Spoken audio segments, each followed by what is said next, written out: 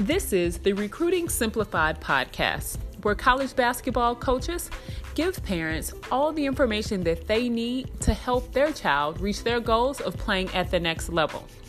The recruiting process can be difficult at times and it can be overwhelming. So the goal of this podcast is to help parents get the right information from the people who make the decisions. You can find more information at AngelaRLewis.com or follow me on Twitter or Instagram at Coach A. Lewis. Listen to what this coach had to say.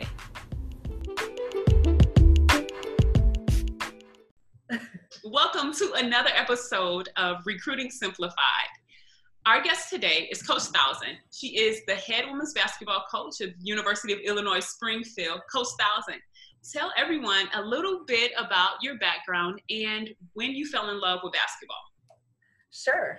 First off, thank you for having me. I'm excited to do this. This is always fun when we get to talk about our job and what we get to do, which I don't really consider it a job. So this is just really enjoyable. I am actually from Wisconsin. I've started playing basketball when I was little. I have an older brother, so obviously that ignites it right off the bat, that competitive side of things. But my high school team went to state in '95. I'm dating myself a little bit, but they went to state, and once they went to state, it kind of ignited our team and our town, and we all just kept on playing, and we were playing at, all over. I'm kind of from the Madison, Wisconsin area, so that was kind of, basketball was life up in Wisconsin, and with that, it kind of ignited, like I said, our team, and we ended up going to state my sophomore and my junior year and winning state. We actually went undefeated both years, which was awesome. So that really ignited, obviously, my passion for basketball. My senior year, I ended up losing 2 games, which was like the crusher. We lost right before the sectional final game, going to state again for the 3rd time. So, but that, obviously, having a great experience in basketball at the high school level kind of got me going. And I wanted to go into college and play somewhere. I played Division III basketball up at Lakeland University now for 4 years up there. We went to the conference tournament, the NCAA tournament, 3 out of my 4 years. So it's like, okay, this is just fun. I'm super competitive, and it just kept the ball rolling for us. And then I started coaching at the collegiate level. I started at Division III down at McMurray, which is down here in Illinois. It's actually pretty close to Springfield. I was here for a year, and then I went to as an assistant coach, and I went to Carthage College in Kenosha, another D3 school, as an assistant coach there. Again, I had that passion to be a head coach. So after 4 years as an assistant, I got a head coaching job at Edgewood College in Madison, Wisconsin. So I was kind of back home again, which is kind of cool. So head coach there for 7 years. And then I got an opportunity to go up a division, and up at the Division II level, I went to Northern Michigan, where I was an assistant for 2 years. And then I was named the associate head coach for a year. And we were super successful. We made it to the NCAA tournament. We ended up winning a game. It was just a fun ride. It was so much fun. And then while we were at the NCAA tournament, I actually met the AD at the University of Illinois Springfield, and how things just kind of evolved and go around in that basketball world. Next thing I know, I was offered a position as the head coach down here at Division II, the University of Illinois Springfield. And here I am taking over a program and kind of reamping it a little bit, and hopefully we can get that success going that I had as a player. So one thing that I love about your experience and background is you know how to win. It's one of those things, Coach, that when you recruit players, it's if someone comes from a winning program, there's some things you know that they have. I'm not saying if you don't come from a winning program, no one wants you. Of course, if you're good, exactly. Someone's going to want you on their team. But there's a mentality, there's a certain level of grit that you have to have when you've won, because it is hard you won 2 state titles and went undefeated twice. That is unbelievable. It's so hard to do that. Yes. Can we talk a little bit about how those experiences have shaped you as a coach? Oh my gosh. I still talk to my high school coach all the time. He just retired from coaching after 40 years of coaching. Oh, wow. He's super successful, and he gets the game, he gets the parents, he gets everything. So when I ever have a question, I am picking up the phone and I'm texting him, I'm calling him. He's probably annoyed with me, but he answers a lot of questions. He was a huge mentor and a big part of why I continued playing basketball. And then at the college level, obviously we were successful there too. And my mentor there, I mean, she had to give up coaching. She moved into the administrative side of it for health reasons, but she's still, I can pick up the phone every day and call her too about, okay, I got this situation, I got that situation. And they're both extremely helpful. They know that our job is so much more than basketball. It's caring about people. It's about caring about what you're doing, about your players, about your parents, and having that connection, that family. And that's something that I've really embraced.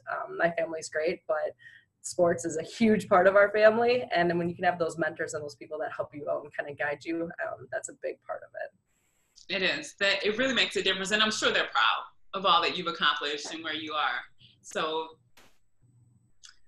talk a little bit about your coaching style. I ask coaches about, so what's your style? My style is, I'm a defensive coach.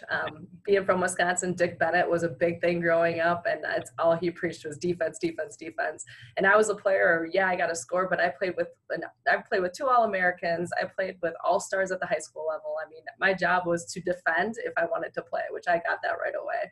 So defense is really what we take our pride in.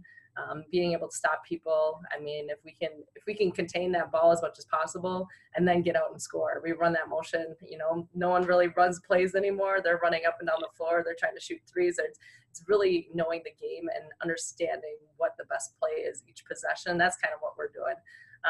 But yeah, defense is kind of our bread and butter. That's what we were living on right now. So yeah, and defense can really ignite and drive your offense. I mean, it's for sure. You shift the momentum and really create a lot of opportunities. Yes.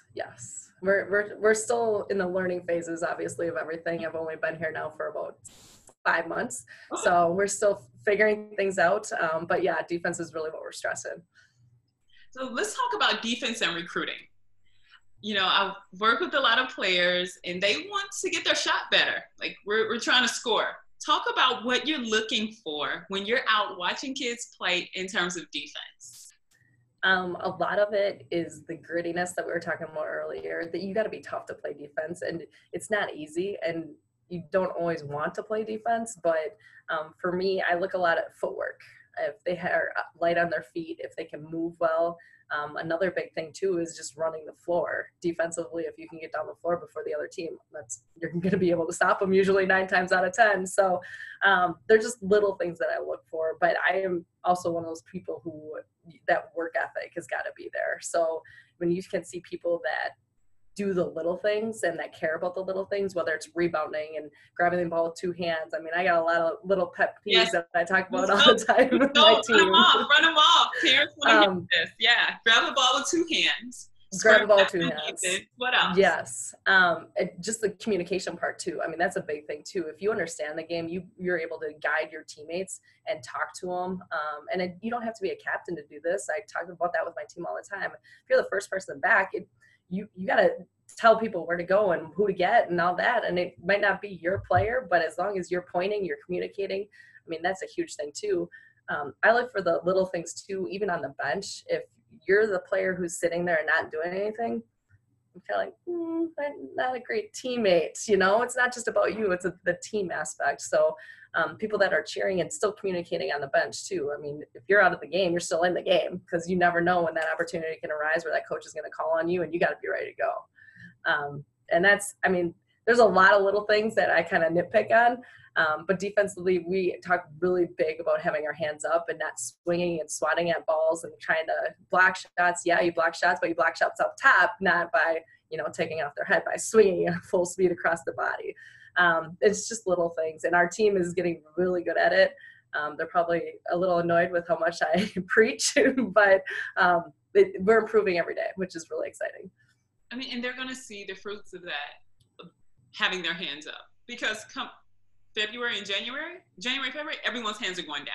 Like most teams are tired, it's conference tournament time. So all of those little things makes a difference.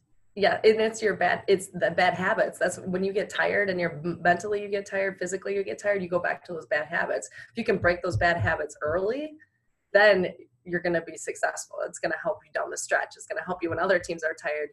And my mindset too with our team is I'm like, you're not tired, right? And they're like, nope, we're not tired. Even though they could be gassed. So I was like, nope, we got that mindset that, hey, we're still going to go. So it's just that positive, that positive, and that just the thought process of what you're doing on the court and just maintaining that at a high level. Let's talk a bit more about mindset. I'm really my intrigued. favorite. Yes, because, well, you've won so much. So there is a championship and a winning mindset that permeates Yes. the culture. Well, individuals first. It has to start Yep. with someone, whether it's the coach or one of the teammates, but then it permeates the culture. Yes. And so I have parents who will say they don't have like a routine. They just kind of go out there and play. Will you talk about the connection between routine and mindset? For sure. It's such a crucial part of the game, and I think it's overlooked by a lot of people right now. And social media and all this stuff doesn't really help too much with everything, but it's what you are feeding into your mind is really where it all starts. They always say, I enjoy reading a little bit, and they say if you can say what you're telling yourself in your head to someone out loud, to like a stranger or to a teammate, that's what you want to be saying. If you're telling yourself that all those negative thoughts and you can't literally say them to somebody else out loud, then you probably shouldn't be saying that. And you got to train your mind to not say that. And that's really what we're talking about with our team is you're going to miss a shot. Basketball is a game of mistakes. You're going to have a turnover. There's very few teams that go through an entire game and not have one turnover. And very few teams shoot 100% from the floor. So how are you going to react when those things happen? That's a big thing. We actually just played an exhibition game, and we were down 28 points in the third quarter, and I was thinking, okay, this could get a little scary. Also, we started hitting shots. We got some defensive stops, so we came back within 12 in the fourth period, and it was like, all right, we got a little grit, we got a little grind, but a lot of it's the mindset. And what I'm telling you, like, hey, you're going to miss a shot. You got to take that shot. That might be the best shot we get in those 30 seconds playing with our shot clock that you have to take. So it's just getting them to understand, like, it's okay to make mistakes, I think is the other thing, and telling themselves that it's okay to make a mistake, as long as then they do something to get that ball back or to help their team by grabbing that rebound or whatever it might be on that next possession.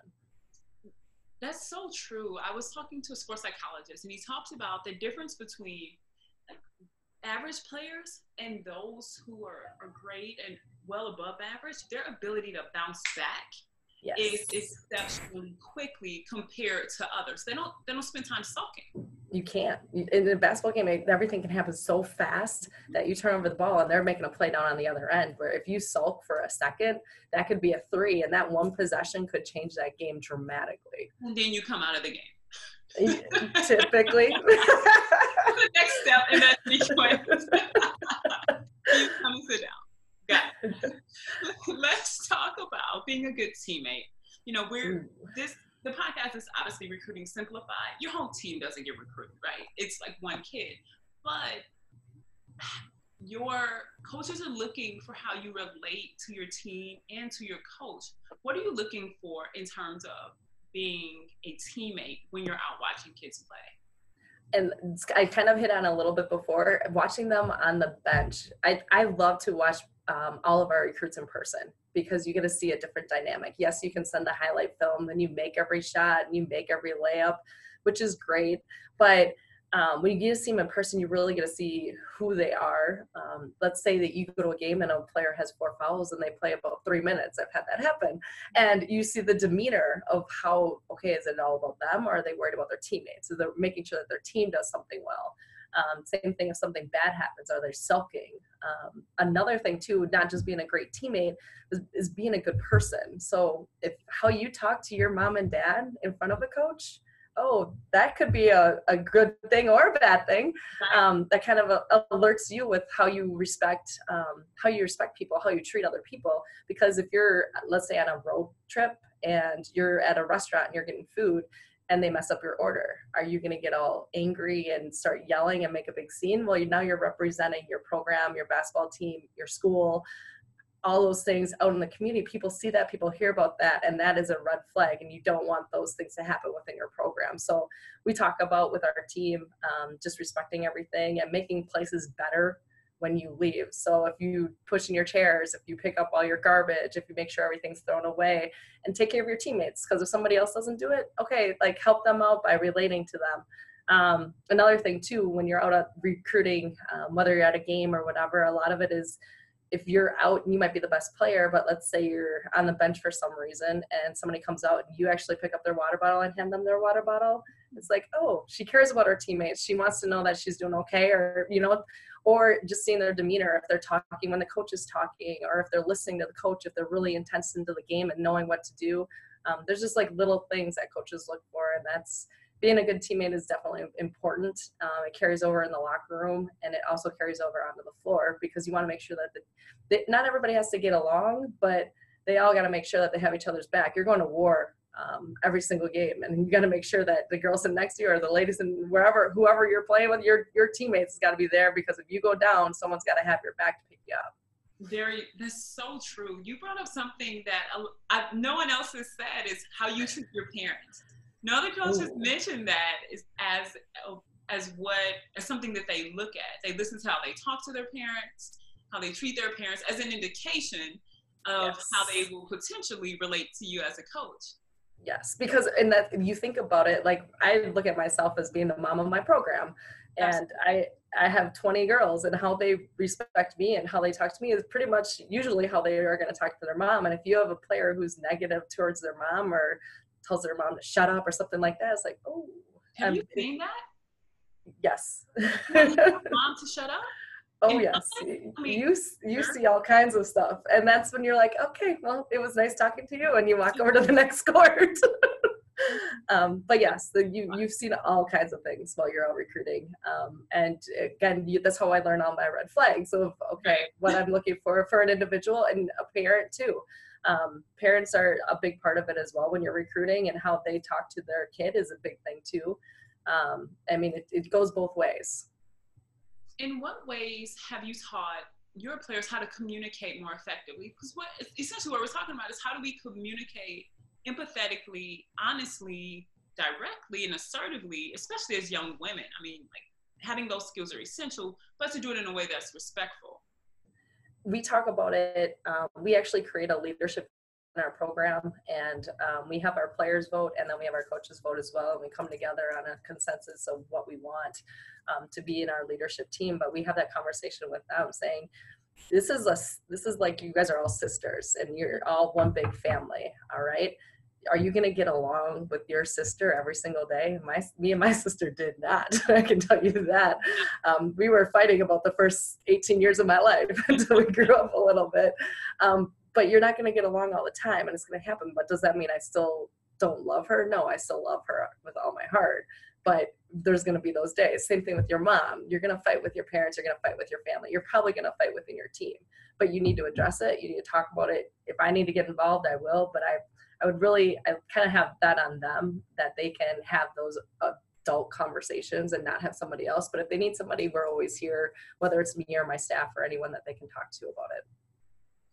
That's really key and important, that they're dealing with issues. I mean, I played too, so you have these situations that kind of linger, like, oh, she looked at me this way, or she didn't pass the ball, or whatever, and then it can grow bigger than what it was initially. Yes, and handling the problem sooner and earlier is the most important thing. Getting it out in the open and not letting it escalate to be bigger and better and involve more people, the less people that you can get in. But that was the one thing that I really learned as a associate head coach. I was also underneath the direction of a guy who has coached both men's and women's at the collegiate level. He's been coaching for 33 plus years. I got a wealth of knowledge from him. And it was one of his things right away. If we have issues, we sit them down, and yes, it's the most awkward conversation, but it gets everything out in the open, and people are related. And then the next day, it's like you have two different teammates on your team, because it just is out open and it's done and it's moved on. Absolutely. Yeah, it makes a difference to communicate and connect. And they're going to need those skills for their entire life. You're always going to. Oh, for sure. Like, and the nature of growing up. Right. And they don't understand that. And that's kind of what we preach too, is like, you might work for somebody who you don't like, your boss. You can't tell mom and dad to go over there and talk to your boss to see if you get a promotion or if you didn't get a promotion or whatever. So it relates with everything. You might have a coworker who you don't like to work with. I mean, it's a growing up process, and it's something, yes, it takes a little bit of time, but it's awkward and you have to have those conversations. But I think they understand it in the end of what we're doing. Yeah. Yep. It takes time, but they eventually get it, because they eventually have to grow up, is kind of what happens in life. Yep.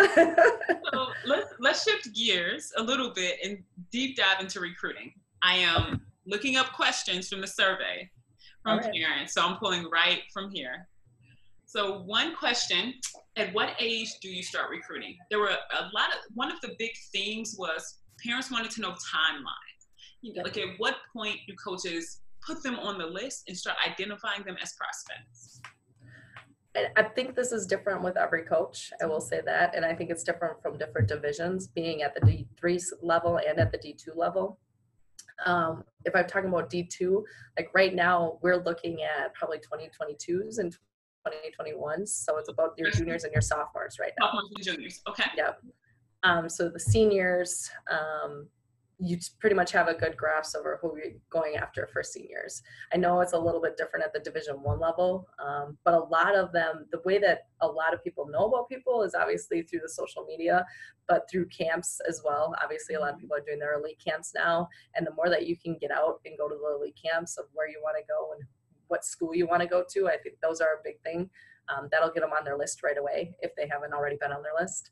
At the D3 level, I think a lot of it is a little bit later because they're kind of waiting to see who gets the scholarship offers, unless that they contacted the school right away because say they want to go into nursing or they want to go into business and that's they know what they want to study. Then you should be reaching out to those schools and those coaches because then they'll have an opportunity to see you play and kind of to start that communication process right away. Got it. Yep. So depending on the level, it determines when coaches start recruiting you. Yes. You mentioned something that parents have asked. Can they reach, should they, and can, well, we know that they can't, but should they, and at what point should they reach out to college coaches? Do you look at cold emails or the profiles from what NCSA and Champion U and field level? Do you guys? Yeah, there's all kinds. Yeah. Yes and no. We do look at them sometimes when we're looking like for a specific, let's say if we want a 6'2" post player, like them, yeah, we'll go through them all, we'll go through those exact things of where we might find one. Right. But really, for us, it's a lot of, if they send me an email, I'll look at it. But again, it's that highlight film where you're going to make every shot. You're going to see everything right off the bat. But reaching out, I don't think is a bad thing, especially if the athlete knows where they want to go. If they know what they want to study, if they know this is a school for me, this is where I really want to go, I don't think that's a bad thing. And I think they can reach out, freshman year, if that's what they're thinking. I encourage it because I think it's starting that relationship and building that relationship. Attending their camps, obviously, their elite camps and all that, I think is a huge bonus as well because you're going to get on the radar of the head coach as well. But I think we get bombarded with emails, yes. But I take the time to look at each one just because you never know. I'm one of those coaches who thinks that you got to read them and you got to at least see what's out there. Otherwise, you never know what you might miss. Very true. So you're looking at them. So parents who are thinking about profiles. Yep. At what point should they put a profile up too, as parents? So I guess there's two parts. One, if you see a profile once and you're not interested, do you go back to it? So let's say the girl's a freshman, right? Mm-hmm. And you get a profile and you watch her video, and as a freshman, she's, doesn't stand out a whole lot. Most freshmen don't. Yep. But do you do coaches, not necessarily you, but you and do you go back to it and say, oh, let's see how this kid is doing now that she's a junior? Personally, I don't, unless she has a breakout year. Or somebody sends me stuff. But for me, I think is a big thing of I'm constantly reaching out to AAU coaches and AAU programs and high school coaches and high school programs that again have those winning attitudes and those championship mindset. We're reaching out to them pretty much weekly on who they got or who they know in the area, and just kind of doing that. Creating a profile, I'm not going to say is the wrong thing or a bad thing, but some coaches utilize it a lot more than other coaches and other programs, and I think it just depends on what you want to do. It's easier to send that link out instead of trying to create your own. But I know they do a good job of sending stuff out and getting things out to coaches. And we'll glance when we have some time, some free time, usually on the bus. That's what we're doing, is looking through all the profiles. Look, if we if they catch our mind right away, if they catch our eye right away, we kind of will put them on our list, but it just kind of all depends. I talked to one coach at an NAIA school, and he said they will look at everything, and because they don't have the budget to go out and recruit. I mean, it's one full-time coach and a part-time assistant. Oh, yes. So like they're trying to like hopefully catch a diamond in the rough. And then I talked to a coach in a Power 5, interviewed him. He's like, we don't look at any of that. Like, we don't send it. We're Power 5. Like we are looking at all the All-Americans. So, you know, unless you come to an elite camp, right? And you do something spectacular, there's a really good chance that we're not gonna even put you on the list. Yep, exactly. Even, you know, acknowledge that you sent something. Okay, but that's the nature of it. It is, and it all depends on where you want to go, I think, too, and what you want to study. Because there's some athletes who have no idea, who are still deciding when they get to school, and then there's other ones like, nope, I want to go into nursing, and then I want to go to med school, and then I want to continue on, and then they have everything all planned out for the next 6 years. So you really have a lot of different athletes and what they want to do and where they want to go, and I think that's driven by their academics as well. So I think it just kind of depends on the athlete. Well, let's talk a little bit about highlight videos. Yes. What makes a good highlight video for you, for coaches to watch? Not what's cool for the student athlete, but what makes it good for you? And then I'll tell you what some other coaches said. Personally, I probably won't watch a highlight video. Okay. I'll watch it briefly when I first like get the athlete. If they send me it, I'm like, okay, let's see what this athlete's about. But if I really am interested, I'm gonna contact the high school coach or the AAU coach to get a full game, because I want to see a full game, because you can see so much more than what you can in that little highlight video. So I rarely watch them. So if you see a highlight video, okay, let's go on the rare occasion that you've watched a video. How much time? Like 10 seconds, 15 seconds?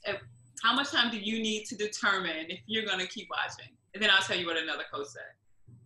And maybe 3 possessions. Well, this is important. That's why I'm doing this podcast, because parents ask all the time about highlight videos, and they're spending a significant amount of money for these really cool videos. Like, the videos are cool. So I think parents who are listening and players, if you create a highlight video, determine who it's for. If the video is for social media and you want like all your family and friends to see you scoring a lot of buckets, cool. Like, you get a bunch of likes and people will comment and tell you how great it was. That's cool. But if it's for college coaches, then it needs to show. You should probably play defense first. We'll show you on defense first, and then show something about you interacting with your team, and then, I don't know, let them know when your games are, or your coaches contact something. But just, you have to stand out. If every highlight video of everybody is shooting threes and breaking people down, then you're not separating yourself from the crowd. Exactly. And it's just like, it's kind of, I would say, like a job interview or your resume. I mean, that the stuff on paper is great and what you see, but what put you above and beyond some of these other athletes? I think that's a big thing. And when you get those same repetitive highlight videos, it's like, okay, she's going to make another layup. She's going to hit another shot. Okay, here we go. And then they show free throws. Don't ever put free throws on a highlight video, ever. Because that doesn't do anything. I will let them know. No free throws. No. And defense first. I would say, but that's because I'm defensive minded. That's what other coaches have said too. Okay, let me pull another question. What do you think about exposure events? And when should kids start going to exposure events? So I know people who are like 6th grade, 7th grade, and their parents are traveling all around the country taking them to get exposure. When should they get exposed? Or when should exposure matter? I think is a better framing of the question. I would say personally that once you hit like 8th grade freshman year, that's really when you need to be traveling all over the country and getting that exposure, if that's really what you're looking for. But I think the other part of it too is making sure that you're not on the C team of an AAU program, because they're not getting the same exposure as that A team is getting. And I think there's a lot of things that go in intertwined with all of that. But I think the 6th and the 7th grades, I think if you're just in the area and you're just playing against the teams in the area, I think you'll be okay. It's more of what you do with the fundamentals, is making sure that you can handle the ball, that you can make your layup on your right side and the left side, and doing all of that stuff. I think that is so important, and that is so lost in today's game. The one thing that I really like about overseas is that they play a ton of 3-on-3 stuff, which is kind of taken on a little bit now for the younger kids, but they learn the game so much better by doing the 3-on-3 events than what they do playing the 5-on-5 full court games. It's great. Yeah, they play 15 games in a weekend, but what are they really getting out of it is my thing. So I think once you hit 8th grade going into that freshman year, I think that's when your body's a little bit more adjusted to the game and you can kind of figure things out a little bit. And you can really that's really, when I'm talking to a couple of my D1 coaches and some colleagues, they say like that's really when they're going after them, is that 8th grade area. Well, and then coaches can't, you can't have a conversation with players until they're older anyway. So even Correct. Building the relationship. And parents, some of it is an ego check. Is this for you, or do you want your kid exposure so that you can say so-and-so was at the game watching the kid play, your daughter play? Or is it a situation where you want exposure so that your child can get a scholarship? And if so, here's what a few other coaches said. So if there's a really good club team in your area, a really good team, and your child is never going to play in a game during the summer, it does not make, and she wants exposure. So if she wants to be on the team because her friends are there and they get the coolest gear because they're sponsored by whoever, that's cool. Like, we're not hating, like, do it, whatever, that makes you happy. But if the intention is really to get exposure, then you have to play. Coaches have to see you play, so you have to be on a court. So it doesn't make sense to be on a 15-girl roster whoa, that was my phone. Things happen. So it doesn't make sense to be on a 15-girl roster of the best team and say you're one of the best if you're not playing. Correct. Now, if you're in high school, if you're a freshman in high school and your team is stacked with seniors and you're going to state, it makes sense that you're not playing, and not one college coach in America is going to say you shouldn't be there. No, like, stay and then earn your keep on your high school team. On your summer team where you're paying and you get to decide, different ball game. Different ball game. And totally agree. Yeah. Totally agree. Yep. Okay, let me get to another question. I just started sweating. I got upset. That's a big deal. Where'd that question go? Oh, this is one that's asked all the time. How do you know if coaches are interested? How do you determine the interest? And at what point, so 2-part question. And at what point should you start caring about the interest? So you'll know the coaches are interested when you have a constant communication from the coach or somebody on their staff. So there's a difference between interest and admission interest. There's 2 different ways. So you might get something from a university that you, let's say, applied to, but is it from the basketball staff or is it actually from admissions, which is a general letter or something going out? So you go to an elite camp at a school and you get a general letter back saying, oh, well, you should apply for this or apply for that. Some people consider that they're getting recruited.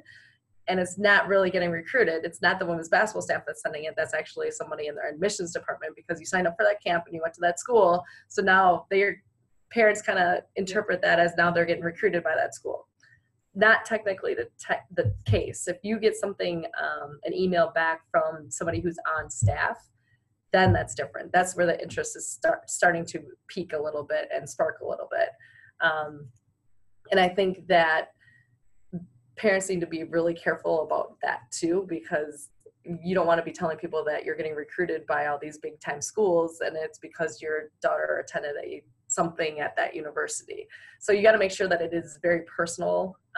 Coaches will take the time if they're recruiting your kid that it's going to be a one-on-one thing. It's not going to be a generic big letter that gets sent out to everyone, or a text message or a phone call. Like, that's going to be to that individual. That's when the interest really has started and peaked. Back in the day, thank you for that. The admissions interest and coaches program. Big distinction. Yeah. Now, it's worth looking at the stuff from admissions if you like the school. So, like, look at that information. There's admissions counselors who talk to prospective students all the time. It's their job to get kids at the school. So they're good people to know as well. However, if the child is not having communication with the coach, or if the coach hasn't come to see your kid play, then you may not be interested. Well, then they're not interested. Not may not. They're not. Back in the day, I want to touch on this. Back in the day, coaches used to write handwritten letters. I still have like all of the ones that I had. My parents kept it. They're the greatest archivists ever. So I have all these letters. Do coaches still write letters? Is that still a thing, or is it DMing? I think it again depends on the program. I can tell you that. I know of a couple other Division I programs that do. They want to have that personal touch, which I think is huge. I know a couple of the D3 programs that do as well. It just kind of makes that special thing. And who doesn't love getting something in the mail? It's not, for us, when we're older, it's a bill, but you know, when you're younger, it's fun to get that piece in the mail, and it reminds you, usually it has the logo and everything on it. That is a totally different thing. And I don't think it's archaic at all. I think text messaging is great and all that stuff is good. The emails, nobody listens or nobody responds to an email anymore. When you really want to touch them, you got to go through the social media side, or you got to have that personal touch, or you're sending that letter through the mail. Thank you. It's good to know that still happens. Oh, yes. Oh, yes. I haven't gotten a personal letter in a long time. All I do bills. Here's my question to you. How many have you sent out? How many letters have I sent out? In my life? Oh, like how many individual handwritten letters have you sent out? Oh, you know what? I just had a clinic. October 20th, and I sent thank you notes to the people who sponsored kids. There you go. I hadn't done it in a long time. And I sent them a picture of all the kids at the clinic, and then I wrote thank you notes. I should write them to like my little nieces and nephews. I should write them. Yep. And now this month it's thankful. Thanksgiving's coming up. It's the thankful month of November. So it kind of goes. We actually talk about that with our team at the beginning of the year. We made all of our team write thank you letters to their parents or to someone special who did something for them at the very beginning. And like, this is why you guys are here. This is why you guys received this scholarship, is because of everything that your family has done for you to get to this point. So that's a big thing with me, is writing those handwritten thank yous and kind of having that personal touch, because your mom and dad are probably going to be like, wait, what is this? Why did you send me this? And then is the Cash App request for money. Yes. Yep. Exactly. That's really funny. Let's talk a little bit about social media. We'll wrap up with this. Okay. The question that I asked parents, exact question. I want you to guess the answer, and then I'll tell you what they reported. Okay. Do you believe your social media post about your daughter's accomplishment impacts your daughter's chances of receiving a scholarship offer? Yes, no, or maybe. What percent said yes? What percent said no? What percent said maybe? I would say it was a high percent that said yes. Well, let's throw a number out there. 63%. Okay, 63 said yes, and then that leaves another 37%. So I would say probably 10% of that said no. So what is that left with? 20% said maybe. Okay. Here's what they said. Yeah, that's about right. it's close, right? I'm like trying to do the math. You didn't know there was a pop quiz. So here's what they said. 35.5% said yes. Ooh. 32.7% said maybe, and 31.8% said no. Totally opposite. Wow. I was really surprised when I saw that stat as well, because to me it says there's a confusion, or there's a lot of unknown. Yeah. So does it help? I think it only helps depending on who you follow, because if you're not following the coach or the program, and they're never going to really see your post anyways. So I think if you connect, you know where you want to go, you know what coach you want to follow. I think that's a big thing. Even with me, I like to follow different programs. I like to follow different coaches just to see what they're putting out on social media. It's kind of like how I do my research. Right. And I think that's what if families want to know about a program and know about what they're all about. I mean, that's the easiest way to do it, through Instagram, through Twitter, all of that, is that you can follow the program and you can see what they're doing on the court, off the court, kind of what they take pride in. I think that's a great tool for you. And I think that's a great tool for athletes to know, oh, this is really cool. Because there's some programs that are really, really into community service, that are really into, doing all different things. And then there's some that's just straight business. Like everything that they post is strictly just about basketball. So I think if you want to get to know the program a little bit more, I think that's huge. And I think if you follow the coach, that's going to put up a red flag again. And then you're going to be like, wait, who is this? And who's their daughter? And it's going to get into that a little bit, kind of that research that you do behind it as a coach. That's helpful. Thank you. That's the first time that's been mentioned as well. So follow the coaches and the programs that you're interested in on social media as a way for them to know that you exist. Yes. And then make sure that you don't post anything inappropriate on the back end of that. Very true. Watch what you post.